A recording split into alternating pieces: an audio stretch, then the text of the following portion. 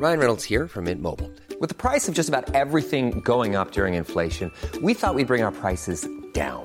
So to help us, we brought in a reverse auctioneer, which is apparently a thing. Mint Mobile Unlimited Premium Wireless. How to get 30, 30, bit to get 30, bit to get 20, 20, 20, bit to get 20, 20, bit to get 15, 15, 15, 15, just $15 a month? Sold! Give it a try at mintmobile.com/switch.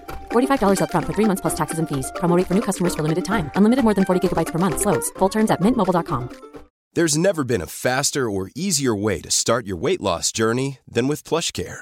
PlushCare accepts most insurance plans and gives you online access to board-certified physicians who can prescribe FDA-approved weight loss medications like Wegovy and Zepbound for those who qualify. Take charge of your health and speak with a board-certified physician about a weight loss plan that's right for you. Get started today at plushcare.com/weight loss. That's plushcare.com/weight loss. plushcare.com/weight loss.